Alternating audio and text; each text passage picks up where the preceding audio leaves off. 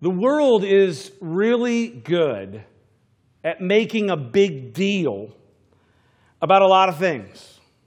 The world can take something and turn it into a really, really big deal.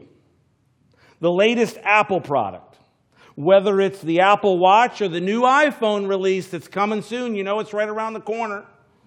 Well, that's a big deal. It's a big deal. The Super Bowl is a big deal. The NCAA March Madness tournament is a big deal. The presidential election, it's a big deal. It kind of begs the question, what's a big deal? What is a big deal? Well, I got a definition for you here tonight. A big deal, it's something of great importance or consequence. Well, I want to talk to you about something that meets that definition. I want to talk to you about something that is a really, really big deal. The fact that Jesus rose from the dead on that Sunday morning is a big deal. It's something of great importance and consequence. I mean, it's a really big deal. You could say it this way, I don't think there's a bigger deal that exists. This is the biggest deal that there is. Some might say, what's all the fuss?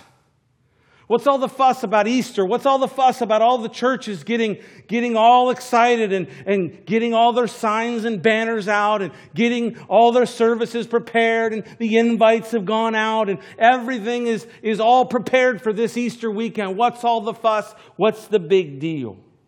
What's not a fuss? It's an important fact of history that has huge ramifications for every single person who will believe on Jesus and put their full hope and faith and trust in Him. Amen? So what's the big deal with Jesus' resurrection?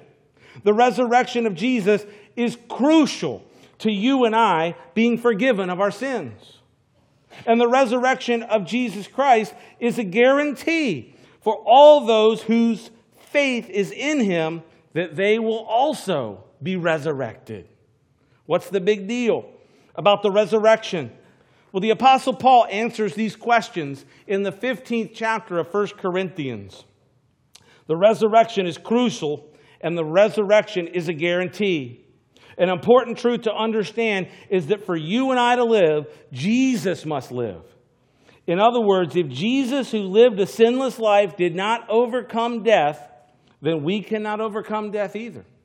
And so, for that reason and many others, it's a really big deal, the resurrection of Jesus Christ. I've got 2 points. We're going to take a look at a few verses here in 1 Corinthians 15, beginning at verse 12. I've got 2 points tonight, if you're taking notes. First, the resurrection legitimizes the gospel. The resurrection legitimizes the gospel. Let's pick it up. 1 Corinthians chapter 15, and beginning at verse 12. It says this, "Now if Christ is preached that He has been raised from the dead, how do some among you say that there is no resurrection of the dead? But if there is no resurrection of the dead, then Christ is not risen. And if Christ is not risen, then our preaching is empty, and your faith is also empty. Yes, and we are found false witnesses of God, because we have testified of God that He raised up Christ, whom He did not raise up, if in fact the dead do not rise. For if the dead do not rise, then Christ is not risen. And if Christ is not risen, your faith is futile. You are still in your sins. Then also those who have fallen asleep in Christ have perished. If in this life only we have hope in Christ, we are of all men the most pitiable." The resurrection of Jesus Christ, it legitimizes the gospel. It's the linchpin, it's the kingpin, it's the very fact, it's the very thing that legitimizes the entire message of the gospel truth. What's the gospel? The good news of Jesus Christ. The good news of Jesus Christ is that Jesus, who is the one of a kind Son of Almighty God, was sent to earth, lived a perfect life as a man, became the perfect sacrifice for the sins of every man and woman, died on the cross, was buried, and was resurrected on the third day in power and glory, victorious over death. Everything that the gospel says about Jesus, everything that Jesus did on our behalf, is legitimized by the resurrection from the dead. What Paul is addressing here is he's addressing some rumblings in and around the church at Corinth. There were those who were coming in and just kind of bringing up the point. It's not a new point. It wasn't a new point for this particular setting, but it was nonetheless one that was being brought up. There is no such thing as resurrection. No one can be resurrected from the dead. I mean, when you're dead, you're dead. You know, they put you in the grave and that's it. That's the end of it. And so Paul is just stepping right into the middle of this question, right into the middle of this debate, and he's saying, look, how is it that Jesus is being preached and that he's risen from the dead, but there are some that are saying that there is no resurrection, that no one can be risen from the dead? I mean, if you take the resurrection of Jesus Christ out of the entire gospel that we preached, it just falls apart. There's no substance to it. There's nothing giving it the power and the legitimacy that it has. If Jesus did not rise from the dead, really, you could say it this way, then the gospel is not true. I mean, this is what Paul is saying here in 1 Corinthians 15. He said in verse 13, he said, but if there's no resurrection of the dead, then Christ is not risen. They were denying the very fact that anyone could be resurrected. There's a fact called resurrection of the dead, that this was indeed possible. And he says, look, if there's no resurrection at all, then Christ is not risen. And if Christ is not risen, then our preaching is empty and your faith is also empty. And so, the resurrection of Christ, it is that very thing that legitimizes the entire message. It legitimizes the message of the gospel. Now again, there were some in Corinth that just took the view that there's no such thing as resurrection. There's no resurrection. No one's coming back from the dead. And this is no different than what you and I might hear today in the 21st century. You have people espousing these types of beliefs. I mean, ask any atheist and they'll tell you, yeah, when you die, when you kick the bucket, when your number's up, that's it. They're going to put you 6 feet underground, or they're going to put you in a room and turn up the flames real high and, come in later and scoop up your ashes and put you in a jar. And there's no resurrection. Yeah, that's what they'll tell you. But if there's no resurrection, if no one can be resurrected from the dead, then Jesus is also not risen from the dead. And if Jesus isn't risen, then the whole gospel message falls apart. Then our preaching is futile. Our preaching is empty, Paul says. And in fact, our faith in the gospel is empty. Wow. I'd say that the resurrection is a pretty big deal because this whole thing is hinging on this one truth. I think that's what all the fuss is about this weekend. Amen? When you drive around, you see all the churches and all the body of Christ celebrating what has happened. That's what it's about because this thing is a really big deal. This thing is really important. The Apostle Paul here responds by telling them that this is contrary to the gospel, that this belief is contrary to the entire message of the gospel. You can't say that the dead aren't raised and believe the gospel. And the fact that Jesus was resurrected from the dead is also proof that there is a resurrection. The fact that Jesus did rise is proof that there is resurrection. Amen? Earlier in this chapter, in 1 Corinthians 15, pick it up verse 4, Paul said this, and he said, and that he was buried, and that he rose again the third day according to the Scriptures, and that he was seen by Cephas, then by the 12, and after that he was seen by over 500 brothers at once, of whom the greater part remained at the present, but some have fallen asleep. And that he was seen by James, and then by all the apostles. And so Paul is making it clear in this chapter. He's laying it down. He's spelling it out. Make no mistake about it. Jesus rose from the dead on the third day, according to the Scriptures. And in fact, he was seen by Peter. Cephas, yeah, we're kind of, clued into him right now, right? Because we're going through 1st and 2nd Peter. But yeah, Peter saw him. And others saw him. As many as 500 saw him. You say, it's a big debate. It's a big thing. Well, what is the proof of the resurrection? Well, this very letter is a proof. The very letter of 1 Corinthians is a proof because Paul wrote this not in a vacuum, not in a time capsule, but he wrote this in a city where it would have been easy to go out and corroborate this type of evidence. He's even saying that some of this 500 people are still alive to this day. Some have passed on, but some of them are still here on the earth that were eyewitnesses of the resurrection. And so, really, this letter is a proof of the resurrection because Paul is saying, look, this is the fact of history. It's the fact of history. The resurrection is a big deal because it legitimizes the gospel and thus legitimizes our faith in it. Amen? Look at that, skipping down to verse 14. He says, and if Christ is not risen, then our preaching is empty, and your faith is also empty. Yes, and we are found false witnesses of God, because we have testified of God that he raised up Christ, whom he did not raise up, if in fact the dead do not rise from the dead. For if the dead do not rise, then Christ is not risen, and if Christ is not risen, then your faith is futile. You are still in your sins. Your faith is empty. Your faith is futile. If Christ isn't risen, if there's no resurrection, your faith is futile. I want to talk about this word futile just for a second. The word futile, it's a Greek word that it means this. It means devoid of force. Devoid of force, devoid of truth, success, result, useless, of no purpose. Then you want to come around, you want to have services, you want to gather together. It's nothing more than a get-together.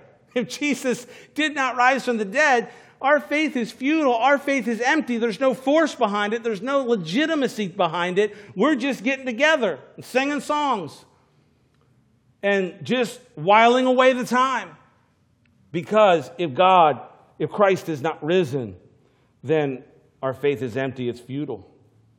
If Christ is not risen, then we're simply believing a story, really. We're believing a fable. We're believing a story. And Paul, later in this passage, he goes on, he says, look, we're to be pitied. If we're holding on to something that amounts to nothing more than a story, we're to be pitied. It was Bill Gates who said that Sunday morning is the biggest waste of time that occurs throughout the week. And he's speaking specifically of Christians gathering together to celebrate Christ and to listen to the Word. This is a waste of time. It's the biggest waste of time. Because the atheist looks at it and says, well, yeah, it's empty. It's futile. It's a waste of time. But it is not.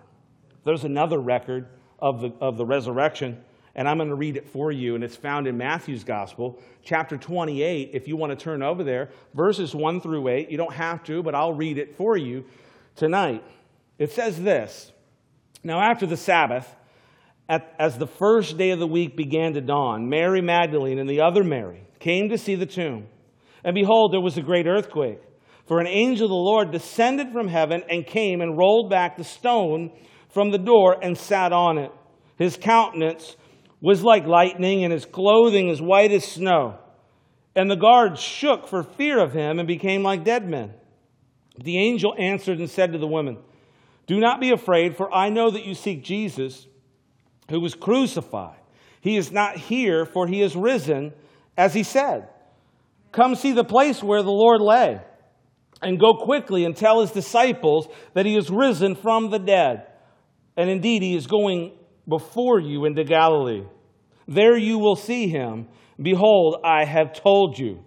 So they went out quickly from the tomb with fear and great joy and ran to bring his disciples word. This is the account. This is another account in the Gospel of Matthew that is an account of the historicity of the resurrection.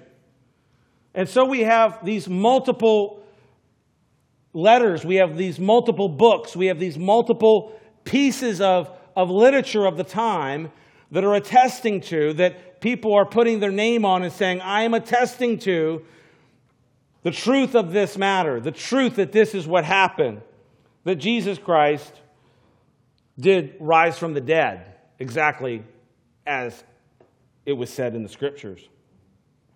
Now, the resurrection, again, it legitimizes our faith. It's the linchpin of the whole thing. In fact, it is the part of believing that is actually, not only does it legitimize the faith, it is a point of belief that actually brings the whole salvation process together. That actually believing upon the resurrection is central to actually being a saved person. And the Apostle Paul, in another letter, he put it this way in the book of Romans, chapter 10, verses 9 and 10, and I'll have it up on your screen. This is the way he said it. He said that if you confess with your mouth the Lord Jesus and believe in your heart that God has raised him from the dead, you will be saved. So how is it that you're actually saved? How is it that it actually happens that you're saved? Well, it happens by believing upon Jesus, by confessing that he is the Lord. Now, this isn't an act of linguistics. It didn't say by saying that he is the Lord. It said by confessing, by agreeing with God that Jesus is the Lord. And if you agree with that and you say Jesus is the Lord and you believe that God raised him from the dead, Paul says, you will be saved. There's no other qualifiers there left. That's it. That's it. I mean, in fact, when we lead people to salvation, this is part of the Romans road of salvation. Amen. This is it. I mean, this is where we take people. You want to be saved. You want to be free. You want to be set free from your sins. You want eternal life. You want to make God your God. You want to make Jesus Christ your Lord. This is it. This is the verse. Then the next verse. Go ahead. For with the heart one believes unto righteousness, and with the mouth confession is made unto salvation. So, you can say all that. You can say it this way. I mean, the resurrection is a big deal because it legitimizes the gospel, legitimizes our faith. It's the very thing that must be believed upon for a person to actually be saved. If we don't believe in the resurrection, then we have no vital faith. And if Christ's resurrection is not true, then our faith is meaningless anyway. It is the resurrection of Christ that is absolutely crucial to anyone's faith in Christ. Another reason that the resurrection of Christ is a big deal is because it clinches forgiveness of sins. The resurrection of Christ clinches the forgiveness of our sins. Paul says in verse 17, if Christ is not risen from the dead, then you are still in your sins. I mean, that's one of those statements. I remember reading that for the first time and having one of those things where like, whoa. I mean, if Christ isn't risen from the dead, I'm still in my sins. There is no salvation. There is no remission of sins. There is no forgiveness. There is no work of atonement that's actually taken place because he hasn't resurrected from the dead. If Christ is not risen, you are still in your sins. You see, Jesus is our high priest. The writer of Hebrews tells us that Jesus, he says, consider our high priest, Jesus Christ. Jesus was our high priest. You see, Israel had a high priest. He would go in to the Holy of Holies with some blood that was spilt on the brazen altar, and he would take some of that blood. He would carefully walk into that Holy of Holies and sprinkle the blood of atonement on that mercy seat 7 times. And of course, this was all a picture of the reality, which is heaven. It was all a picture of heaven, the Ark of the Testimony, the Ark of the Covenant, the throne of God. And so literally, the priest would literally take the blood of the sacrifice and take it and spill it on the throne of God, the seat, the mercy seat. But you see, this is a copy of what later Jesus would himself do. By being our high priest, he would take his own blood into the Holy of Holies in heaven, and he would make the perfect atonement for you and I there in that place. And if Christ is not risen, then that never took place, and we're all still in our sins. And that's why the resurrection of Jesus Christ, man, it's a big deal. It's a really big deal. Paul goes on, if Christ is not risen, then we are the most pitiable men on the planet. If we hope in Christ only for this life, we're miserable, he says. I mean, because at the very least, we're kind of giving ourselves a story to make our life feel better. I mean, this is the charge of the atheist. The charge of the atheist is you kind of believe in this. It kind of gets you through life. Whatever helps you get through. Whatever kind of floats your boat. Whatever helps you get through life. And if that's all it is, then Paul says, look, we're the most pitiable of all men.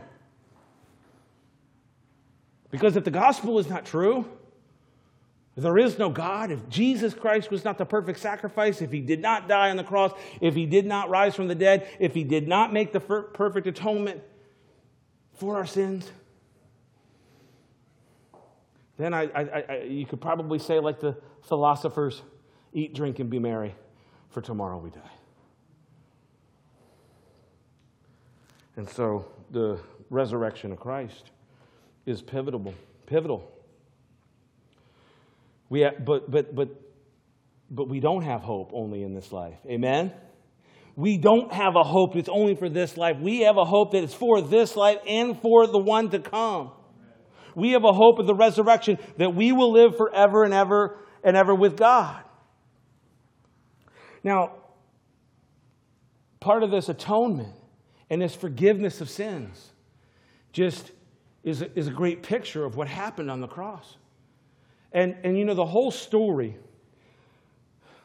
I mean, really, I don't even know where you can just kind of enter into the story at any point and pick it up there. You can go that way or that way. There's great stuff that points to the forgiveness of sins. Amen? You pick it up at the trial. You pick it up at the trial of Jesus Christ, and there he is before Pilate, and Pilate is questioning him. Pilate is examining him. And Pilate said at least twice, I find no fault in him. Here's the Roman ruler of the area. He was the one that was the ruler over Judea. And this man, Pilate, he says, I find no fault in him. This was the declaration. It's a powerful declaration. Because there was no fault for you to find, Pilate. There was no fault for you to find. He was the perfect man. He's the God-man. He lived a perfect human life to be the perfect sacrifice, to be our kinsman and redeemer on the cross. But the crowd is just asking for the crucifixion. Crucify him. Let's just crucify him. Let's just crucify him. And Pilate, just in a moment, he remembers the custom of giving one of the prisoners back to the people, to the Jewish people at the time of the feast. And you remember, he pulls out Barabbas. He pulls out Barabbas, and so you have Barabbas and you have Jesus. And the question goes to the crowd, which one should be released? Which one should be released? And Pilate is thinking, for sure, this is gonna work. This whole thing, this is gonna work. Certainly, they're not gonna ask for Jesus to be crucified. I found no fault in him. And what does the crowd say? They say, give us Barabbas. Give us Barabbas. This is a picture for us of the forgiveness of sins. Because the one who was guilty, the one who deserved to be in prison, the one who deserved everything, he deserved the chains that he was in on that day. The crowd asked that he be set free, and Jesus takes his place. Jesus takes his place. And what does Barabbas mean? Barabbas is Bar, his son. Abba, his father, his son of the Father. And so in that moment, Jesus takes our place so that you and I could truly become sons of the Father. Amen? And have forgiveness of sins. Our sins are pardoned, forgiven, we go free, and this is all clinched by the resurrection, and that's why it's a big deal. That's why it's a big deal. Now, one more point as we're just finishing through this particular text. The resurrection is a guarantee.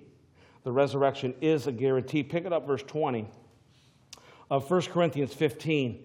It says this, "But now Christ is risen from the dead and has become the first fruits of those who have fallen asleep. For since by man came death, by man also came the resurrection of the dead. For in Adam all die, even so in Christ all shall be made alive. But each one in his own order. Christ the first fruits, and afterward those who are Christ's at his coming." What's the big deal about the resurrection? The resurrection is a big deal because Christ's resurrection is a guarantee of our own resurrection. Amen? There really couldn't be anything more important for you and me in terms of the resurrection because it's a guarantee of our own future resurrection. Jesus' resurrection is a guarantee of resurrection for all those who believe in him. I mean, it's a proof that there is resurrection, amen? But it's also a guarantee that all who believe in him will also be resurrected, that will be resurrected to be with him. There is another guarantee in this passage. It is the guarantee of death. Death came into the world through one man, Paul says. Through one man, Adam, all die. The guarantee of death. It's a guarantee. The man without God is dead in his sins. That's the way Paul would say it. You're already dead. Just physically, you're alive. You're walking dead. You're walking around dead, and you're just counting down the days until the other death, the second shoe hits the floor.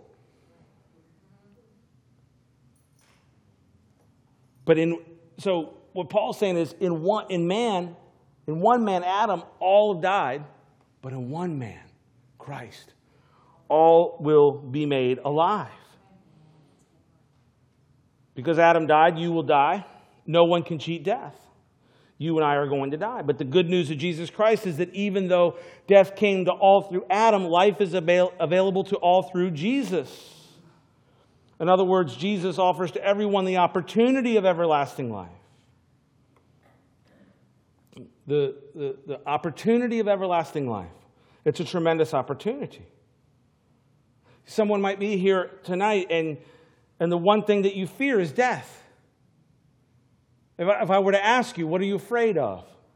Afraid of the dark? No. Afraid of going broke? No, I don't know. Afraid of what is it? What is it that you're afraid of? Afraid to die?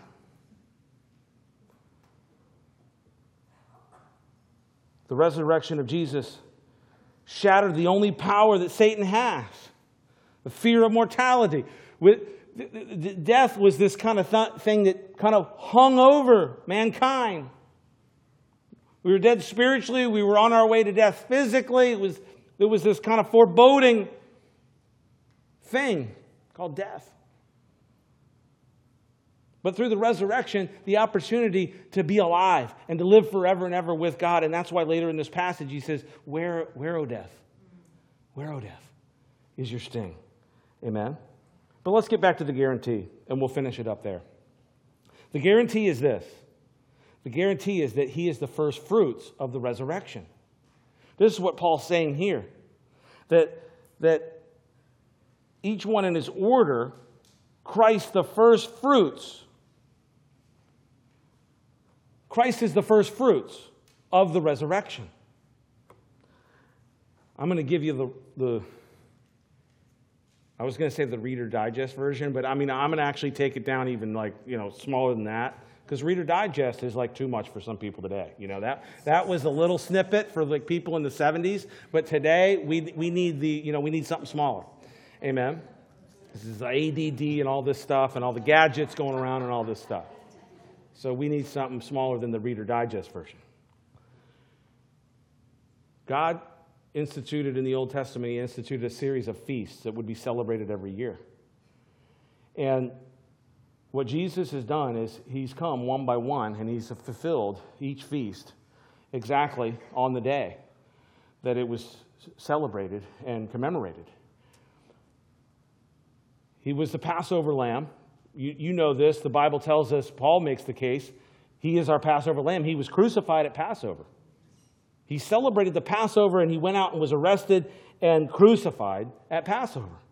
The blood of the lamb was still, the Passover lamb was still running, while the blood of the lamb was trickling down that cross. He was the Passover lamb. He was put in a tomb. After Passover began a feast called the Feast of Unleavened Bread. And it's pictured in this week of Jesus being in the tomb. That night when he was arrested, before that he celebrated Passover.